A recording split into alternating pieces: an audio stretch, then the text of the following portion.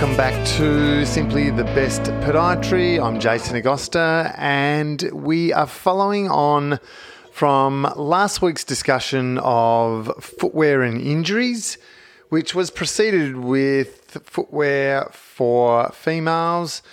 This week we are following with the super shoes and a short discussion with both Maddie Murray and Gus McSwain about the new age, super lightweight, super padded super shoes, starting with me being very provocative. I want to talk about this, the super shoe stuff, because I think it's all garbage, to tell you the truth. But yeah, but I'm happy. You don't think they make us faster? I think they may make us faster, but I don't think it's that much. And I think there's lots of problems with it. I don't think it's for everybody. I think it might be for you, but certainly not me. No, I would agree with that. They're definitely not. And it may be old school, but still the whole issue of sensory perception is a big deal for me. And I think that is a major issue clinically. So moving on, we have the wonderful super shoes around us, which are, they've taken the world by storm in the last 4 or 5 years. So the new breed of sort of heavily cushioned shoes, I think the first one you saw was the Vaporfly, if I'm right. Nike Vaporfly sort of took the world by storm. And it seems that everyone has sort of almost tried to keep up or do something similar, since that shoe seems to have rewritten the record books a little bit with distance runners. And but I suppose the really hot debate is with shoes like that, are the performance advantages pushed aside with the implications that we're possibly more exposed to injuries? That's the big question that comes with this line of shoes from what I can see. So we may feel great and run fast, but are we exposed to more problems? So I think the jury's still out on that, which most people would agree to this day over the last few years. And it seems that people are trying to pull it apart and trying to make something of it. And from what I've read, it all gets back to softer shoes, striking the ground more passively, greater impact, but then there's a slowing down of that impact rate to the body. So no one really knows what factors the shoes can contribute to that may contribute to injury, whether it's increased impact, increased movement because the soles are thicker and softer. And it seems that people also, when you put a shoe on, you also have an expectation as well. So if I said to you, this shoe is super comfy and feels amazing to run in, and it's going to give you this spring in your step, literally, I think most people can almost expect that to happen and almost want that to happen. And I think that part of it, that's been sort of reported a lot of or spoken about, but obviously it's very hard to have anything that, can support that. But I think we can understand that happens. It seems that the jury is still out as to whether we're going to see lots of problems from these sorts of shoes or not. And does the timing of impact to the body that's altered have an effect on us? So what I'm saying is, when we hit the ground, if it's a slower rate, a slower input, do we have slower onset of our muscular control and more movement? And as has been shown with softer shoes, there's greater acceleration through the lower limb. Does that have an impact on us? When the three of us have just mentioned about adaptation and stiffness, if we run in softer shoes, we tend to run stiffer. So we sort of almost counteract the effects. So it's a really confusing scenario with these shoes as to whether, they do cause problems and whether we will see problems. I think on the point that you're making about, if we tell someone that they're going to run faster in these shoes, are they going to run faster in them, and that belief thing, I think there's definitely something in that. We know with like compression, with all recovery for running, you look at compression, ice baths, all the research in these space, in that space sort of says if someone believes it's going to work, then it often does do something.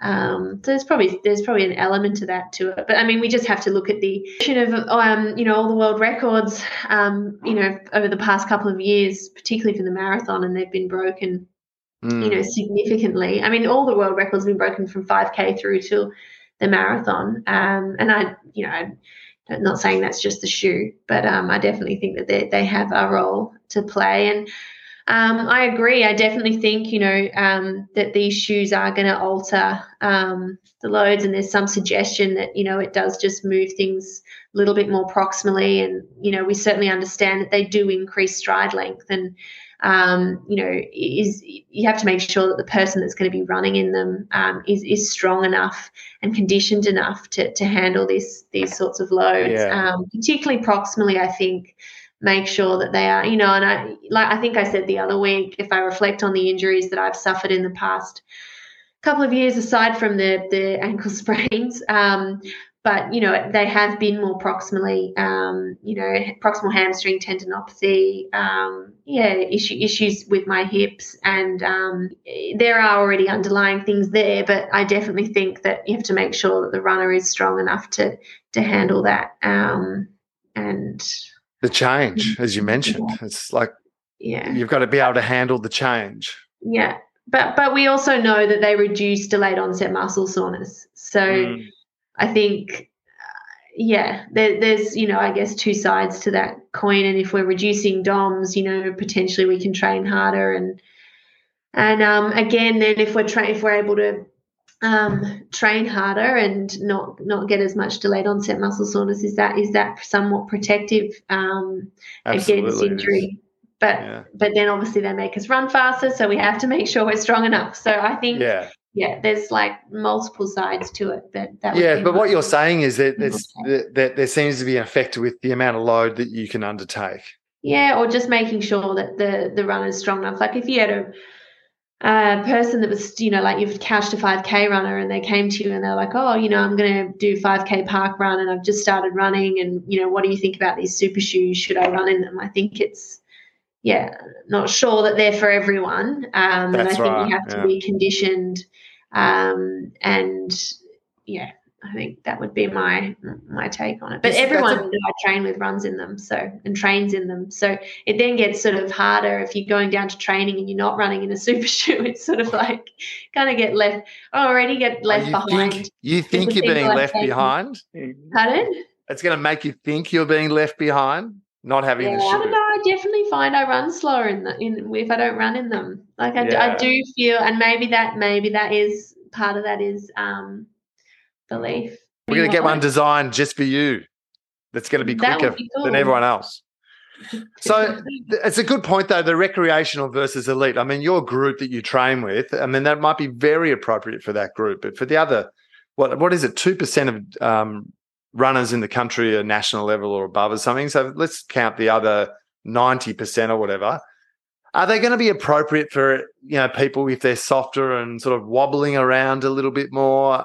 I mean, I'm not too sure that's something I want to advise to patients who are just that casual runner. Gus, any thoughts? Well, I think, again, it comes down to that individual's goals and their adaptation level.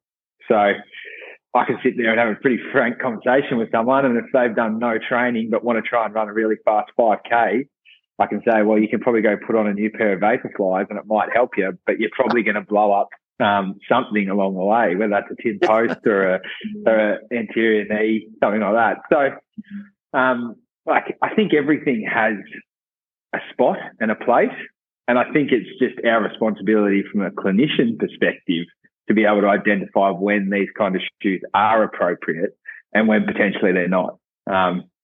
Because, we are dealing a majority of the time with that 97, 98% of individuals. So I think we need to take that into consideration when we are talking about these shoes. And they're not effective at slower paces anyway. So I feel like, they've been suggested to not be as effective if you're running slow. So it's like when you see, I don't know if I've seen like a couple of people out for a jog and they're in like Vaporflies or Asics, like Metaspeed Sky. And it's just. That's a very important point though, isn't it? Is that Are they, I mean, it's a question that people should ask. Is it appropriate for me if I'm just running around casually, doing my 5Ks every couple of days, and it's going to be a slower pace than, say, your group, Maddie, but is it appropriate or not, or they just should steer clear of these shoes? And we're talking about the super shoes or the thicker, softer, lightweight shoes out there now. Should the average person steer clear, or is it okay for them? I think, like Gus said, if they're conditioned, I don't see why not. Yeah. I was going to say, if they've got the $380 to go and buy a pair and they want them that badly, then yeah. No, I agree. I think if they're conditioned, I think it would be anyone can buy them. I think, and wear them if you're conditioned enough. And I think that was what I was trying to say, is that it's just making sure that you are strong enough. If you've not been running for a long time, like your overall running age is pretty, you haven't been running for long, and you want to go and run in a super shoe every day of the week, I think there's probably, there's some risk that you're putting yourself at some risk there. So I read this paper from the European Journal of Sports Science by Laurent Malissou of Luxembourg, and basically summarizes the whole thing in the end, talking about softness and impact and movement and injuries. And he says, so for now, my advice is to stick with whatever you're running in if you're happy with it. That's a conclusion of what he's written. You might consider alternating shoes, which you mentioned, Maddie, to vary the stress on your body. And there's nothing to prove that at all, but he does mention it. And this is someone who's been looking into these, the lightweight sort of super shoes significantly. I just find it so interesting that, at the end of the day, we always get back to each runner is unique, and it really is a matter of finding what's comfortable and what fits you best. We actually end up back at the start, don't we? Despite all these factors in between, it seems to be the one thing that people really agree on. I think if something feels comfortable, then it's probably right. Yeah, I would say. Well, it's going to be pretty close to anyway. Yeah. At least it's the first measure you have to take. Gus, I can see you chomping at a bit there because I'm being provocative. No. Well, I think when it comes down to the basics of how we practice is around that tissue stress, all those kind of things. So if that individual is adapted to the characteristics of that shoe and they're not injured and they're able to do the volumes that they need to do, then is there really much point in changing that? If they're comfortable, if they're happy, if they're uninjured, then realistically, us changing anything from that perspective is more than likely going to end in tears than it is going to do anything to a positive aspect. So I think, and then it comes back to your adaptation period. So like as Maddie talked about, if you are to try and transition into some of these footwear, have a transitionary period where you allow those structures to adapt to it and get used to those change of loads. And I think that's a really safe way for people to be able to integrate it into their running loads if they want to start to look at something a bit racier, a bit sexier, or a bit more potentially fast. But I think the hard thing with all those reviews is they all pretty much end up in a general consensus in the end of it. Exactly. I don't think you read too many that have an opinion that say, yes, this is the fastest thing alive or anything like that. And from our perspective, quite often what a client will want is that definitive answer, isn't it? They're like, well, tell me what the best shoe is. Tell me how I'm going to fix this problem in 2 seconds and send me on my way. So, it's interesting. Can I ask a question to both of you? The shoes are so light and flexible these days. You pull them out of the box and you can just wear them out of the box in one hit. Just put them on and go. If I know my right size in whatever brand it is, it seems like in the past I would have to wear them in a little bit, walking around just for a few days or a week before I'd start running in it. But now I can just jump straight in there. Is that a problem, do you think, that people just go to the shoe store, where whoever it may be, they get in a shoe, it feels amazing, pull it out and just go for it? Or do you think they should transition? I think transition. I mean, I always transition. Even if I get a brand new pair of, say, Nova Blast is the shoe that I run in all the time. If I get a new pair, I'll alternate between the new and the old for a couple of days. Yeah, I mean, I've always done that. But I think even when you read, like, I often read the Doctors of Running kind of reviews on shoes that come out and all that sort of thing. And just reading through them, they say, you know, like someone was running in the new Super Blast, and they were saying, oh, it just takes a bit of time to run into it, because they felt that this, you know, it was quite stiff, and it took a few runs to get to soften, and then it felt more comfortable for them. So I think it's so subjective. Everyone's experience with shoes will differ. But I definitely think as shoes are progressing towards becoming a lot softer, there's probably going to be slightly less of a maybe potentially wear-in period, if that's what you're sort of talking about there with regards to shoes, you know, breaking them in. Yeah, it seems like it's a little bit easier these days being lighter and more flexible. Yeah. Gus?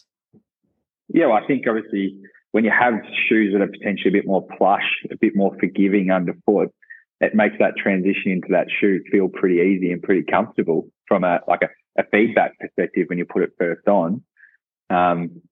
Whether or not people will transition into them less, probably depends on the individual, depends on what they're using the shoe for. I know most people will just go to a running shoe store, what is comfortable they'll put on and then wear out the store, and happy days.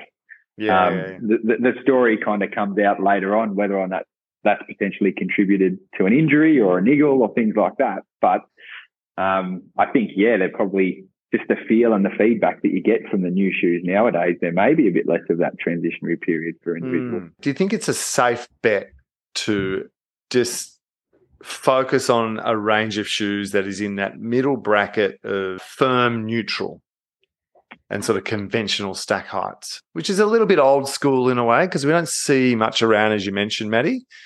The list has dwindled. But do you think it's a safe bet for the majority of people to walk or run in?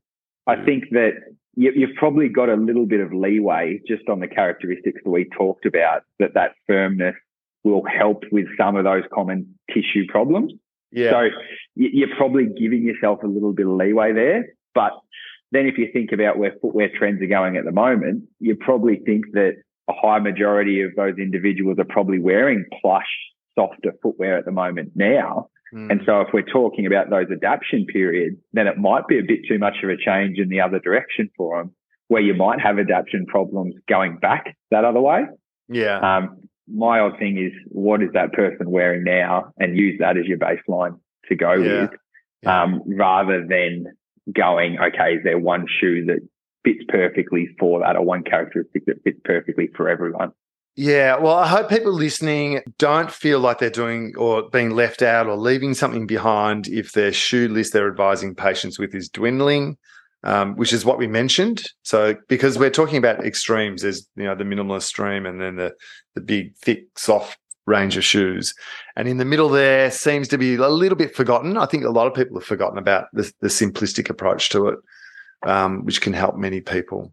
So yeah, I hope people can get a little bit out of that. I have to say a huge thank you to you both. Maddie, thanks for coming back on. I'd love to have you back on whenever we can.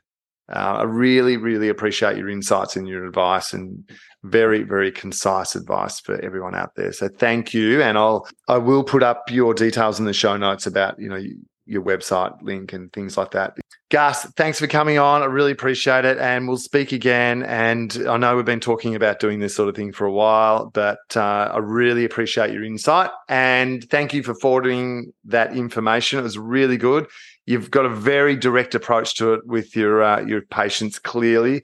And I'm sure that is immense help. And hopefully huge advice to the practitioners listening to the show.